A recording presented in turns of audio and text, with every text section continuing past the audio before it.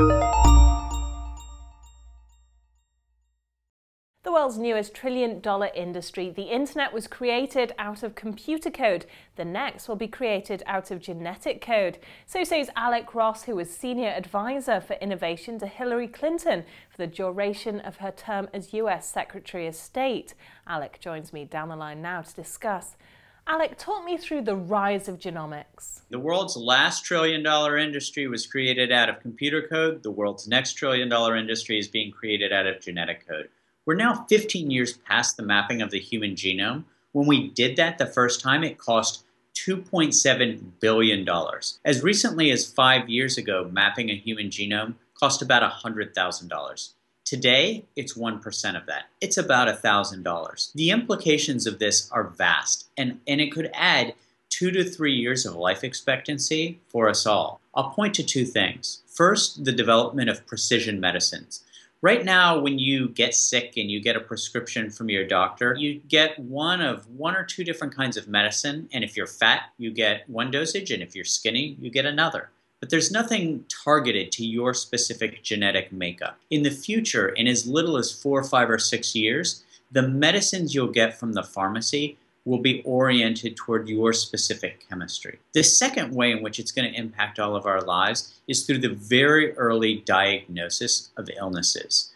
There's something being developed right now called a liquid biopsy, which can identify cancerous cells at 1/100th the size of what can be detected by an MRI. This means, as a practical matter, that when you go on your yearly checkup to your doctor, and when you get that blood sample taken to determine what your cholesterol level is, one of the other things that they'll be able to see is if you have the earliest of early stage cancers, and so that it could be treated really soon, as opposed to much of what we find right now in stage 3 or 4, which could be a killer. Well, what sort of impact do you foresee this having on healthcare sectors, R&D, and in fact economies as a whole? It's going to have a huge impact. I mean, let me say first that I think the short-term beneficiaries of this are going to be the wealthiest individuals and the wealthiest societies. So right now, most of these tests and most of the responses to it are a couple $1,000s. So a working class chap in Manchester isn't necessarily going to be able to access these things.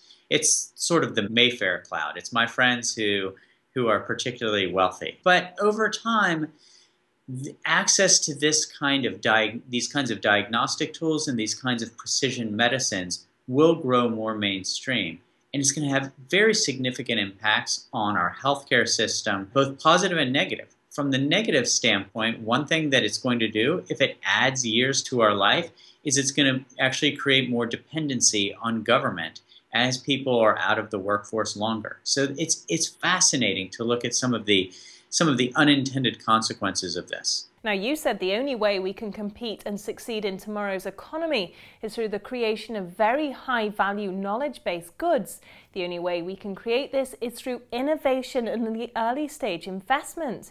Do you think there's enough investment in R&D to achieve this? I think there is enough in certain places. If you're in Israel, if you're in the United States, even bluntly, if you're in Cambridge or East London, there are lots of venture capitalists there.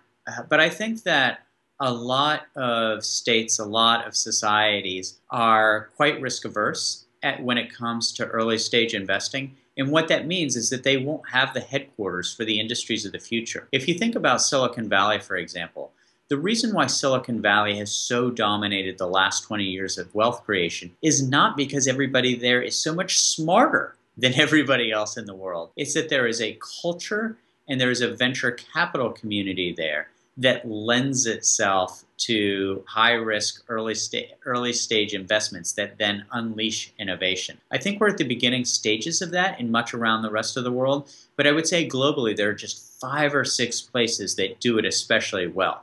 I do think, though, that the UK is catching up.